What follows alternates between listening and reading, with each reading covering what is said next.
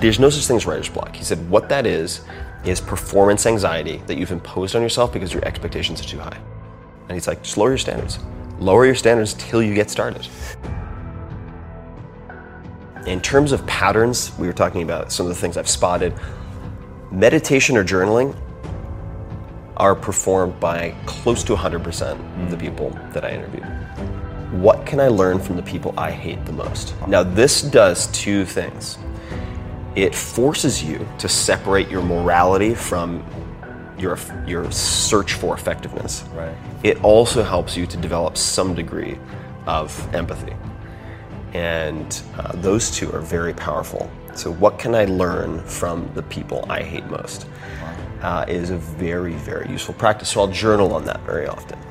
Are you being busy or are you being productive? What makes you angry was one of the key pieces of advice that I was given by a writer named Poe Bronson. When I asked him, what do you do when you have writer's block? He said, what makes you angry? Or just write that.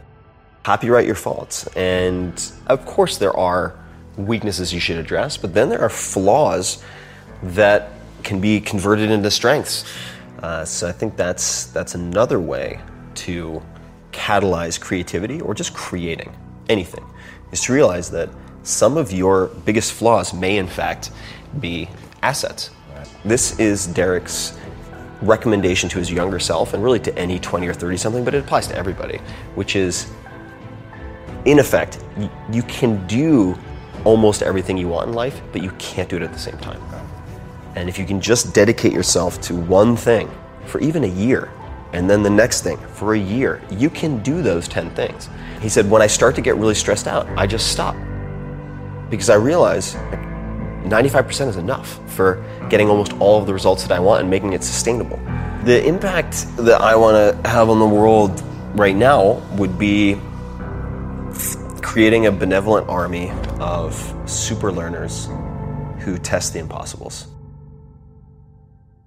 Are you hunting antelope or are you hunting field mice? And the story he would tell is that of a lion in the Serengeti. He's like, if you're always chasing field mice as a lion, you'll get a snack, you might even survive, but you might end up starving because you're getting these little Scooby snacks, and that's not his words, mine, that make you feel good and give you the illusion of accomplishing something real.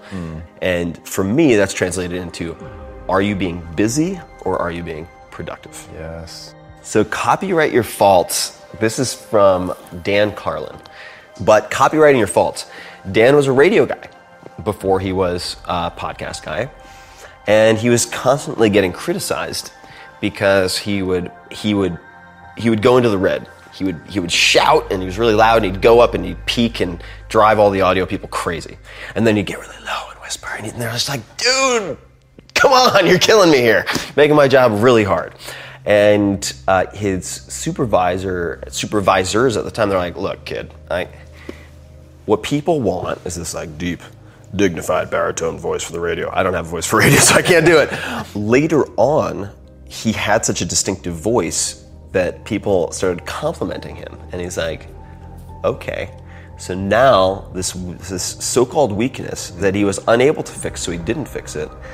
Not only that, but he avoided fixing it by having the intro guys. The guys would be, please welcome, or please enjoy, blah, blah, blah, Dan Carlin. And he'd say, he shouts, he whispers, or something like that. He had the intro guy do a caveat so that he didn't have to change his personal style, which later then became this huge asset. And his term is copyright your faults. He's like, now if someone imitates me, he's like, that's my jam. He's like, that's my shtick. And so that could be a question you ask, right? How might some of my biggest weaknesses be strengths or assets? I think that's a very useful question to journal on, and which I tend to do just about every morning, is freehand journaling in what are called morning pages. But we're talking about creativity. Morning pages we should talk about. Julia Cameron describes them as spiritual windshield wipers. And the way I would translate that is, when you do morning pages, and you might just be complaining, like your lesser self, your worst self coming out on pages, just bitching and moaning, is you get that out of your system for the day. So you don't have it ricocheting around your head like a stray bullet for the rest of your waking hours, interrupting everything else. You just trap it, you freeze it on paper. And that practice has been tremendously liberating. Not only from a well-being standpoint, but from just freeing up my CPU so that I can focus on things that are more important.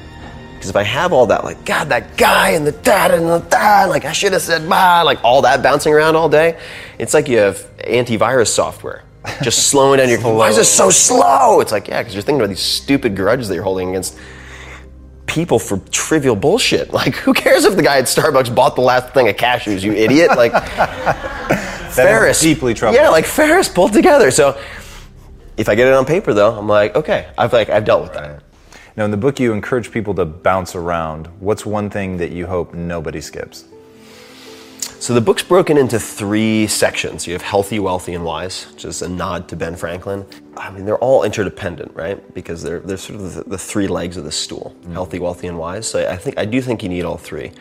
So Derek Sivers is this like programmer monk, philosopher king startup entrepreneur who started CD Baby, which was the largest marketplace for independent musicians at the time. Sold it for, I think, $24 million.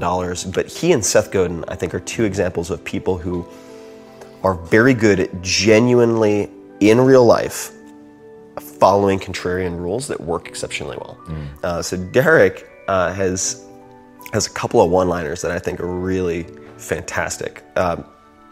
So I'll give you a few. One is, if more information were the answer, we'd all be billionaires with 6-pack abs.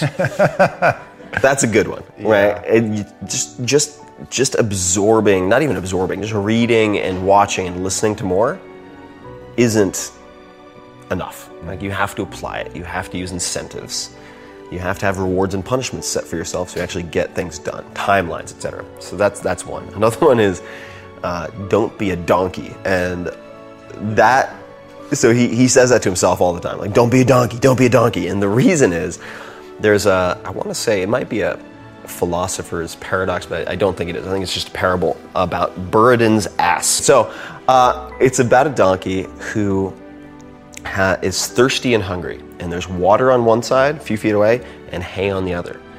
And he can't decide whether to do the hay first, or the water. The hay or the water, and he dies of thirst at the end of it. He couldn't do them sequentially. So this is Derek's recommendation to his younger self, and really to any 20 or 30 something, but it applies to everybody, which is, in effect, you can do almost everything you want in life, but you can't do it at the same time. Right. And if you can just dedicate yourself to one thing for even a year, and then the next thing for a year, you can do those 10 things.